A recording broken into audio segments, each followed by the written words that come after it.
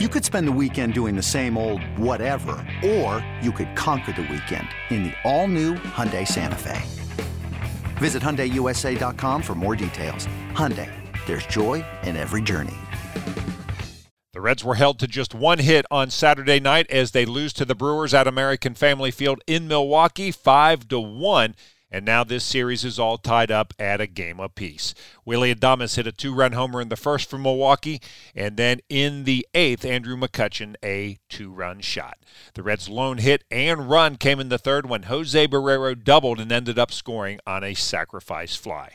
Time to get some final thoughts on the game from Tommy Thrall and Jeff Brantley. Thanks, Jed. Well, Cowboy, tough one tonight in that the Reds were just not ever able to get any pressure on the Brewer pitching tonight, and as such, it seemed like it was a pretty easy night for the Brewers.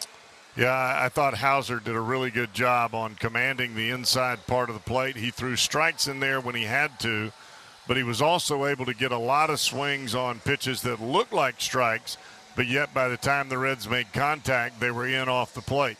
When you're able to do that and you're able to sink that ball in there on right-handers, boy, you can really make it tough on the opponent.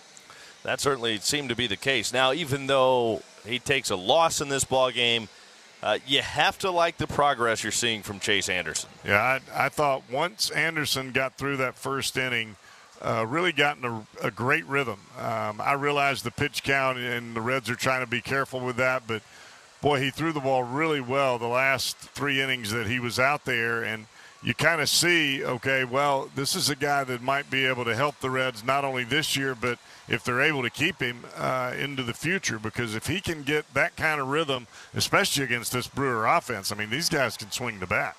Tough one tonight, though, as the Reds fall to the Brewers 5-1 the final. They will still have a chance for a series victory coming up tomorrow afternoon. You'll have more on that as the postgame show rolls on. Once again, final score, Brewers 5, Reds 1. Yid? Thanks, Tommy. Highlights right after this. This episode is brought to you by Progressive Insurance. Whether you love true crime or comedy, celebrity interviews or news, you call the shots on what's in your podcast queue. And guess what? Now you can call them on your auto insurance too with the Name Your Price tool from Progressive.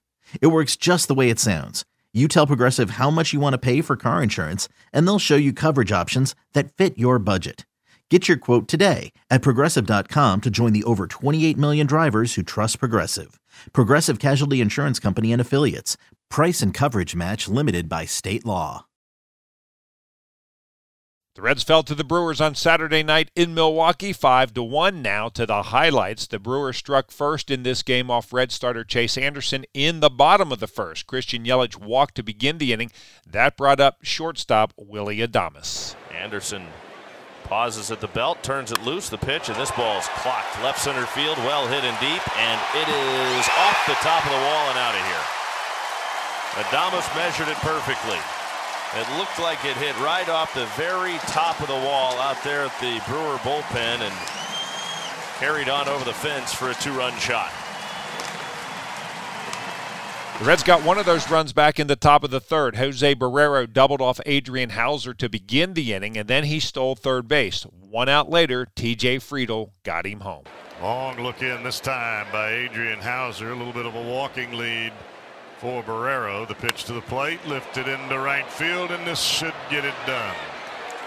Sending Renfroe all the way to the track. That will be a sacrifice fly for T.J. Friedl. It will score Barrero, and the Reds have their first run of the night. It's 2-1 Brewers. After the first inning, Chase really settled down on the mound. In fact, he only allowed 2 more base runners, and those were both walks. He finished after 4 innings, 1 hit, 2 runs earned, 3 walks, 5 strikeouts, a home run, 84 pitches, 49 of those for strikes. Raver Sanmartin came on to pitch the bottom of the 5th for Cincinnati. He retired the first 2 batters he faced, but then gave up a double to Christian Yelich. That was followed by an intentional walk to Willy Adames and then a non-intentional walk to Rowdy Tellez. That was all for Sanmartin. Fernando Cruz came on to try to get out of the bases-loaded 2-out jam, and he did just that. 3-2.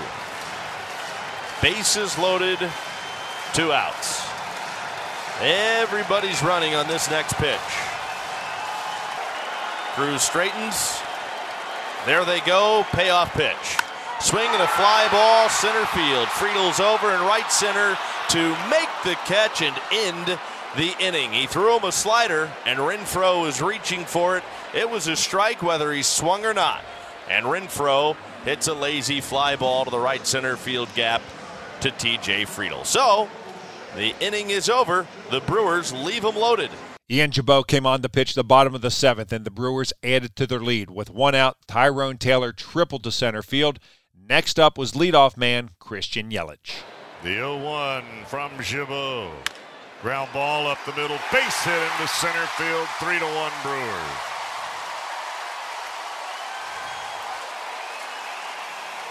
Yelich hit it right back where it came from. Right over the top of the mound, right over the top of Gibaut. Past the diving Jose Barrero. It was a backdoor breaking ball. Barrero with quite the effort. He just couldn't get to it. Milwaukee then put the game out of reach in the 8th off Joel Kuhnel. With one out, Hunter Renfroe doubled. Then with two down, Andrew McCutchen went yard. Kuhnel to the plate, the 1-1. And McCutchen sends a fly ball deep center field. Going back on it is Friedel. He looks up and it's gone. Well, that was a high fastball, or cutter, 97 miles an hour on the inside corner and elevated, and McCutchen drives it out of here. The Reds, meanwhile, were struggling to reach base against Milwaukee pitching. Jonathan India walked in the first. Jose Barrero doubled in the second, of course, and then he walked in the 5th. Those were Cincinnati's only 3 base runners. Adrian Hauser went 7 innings. Taylor Rogers pitched the 7th, and Matt Bush struck out the side in the 8th. Brad Boxberger came on to pitch the 9th inning. T.J. Friedel popped up for out number 1. Jonathan India grounded out, and then the game ended with Kyle Farmer at the plate. You win tomorrow, you make it 6 of 9. You win your 3rd straight series.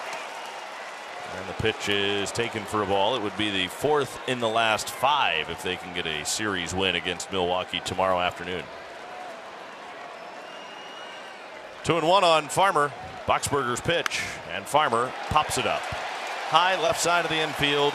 Adames has it, and that's all. Reds fall 5-1 to the Brewers tonight in Milwaukee. Reds lose 5-1. Here are the totals for Milwaukee. 5 runs, 6 hits, no errors, 5 left. Cincinnati 1 run, 1 hit, no errors. They stranded 2. Hauser the winner, 6-9. Anderson the loser, 0-3.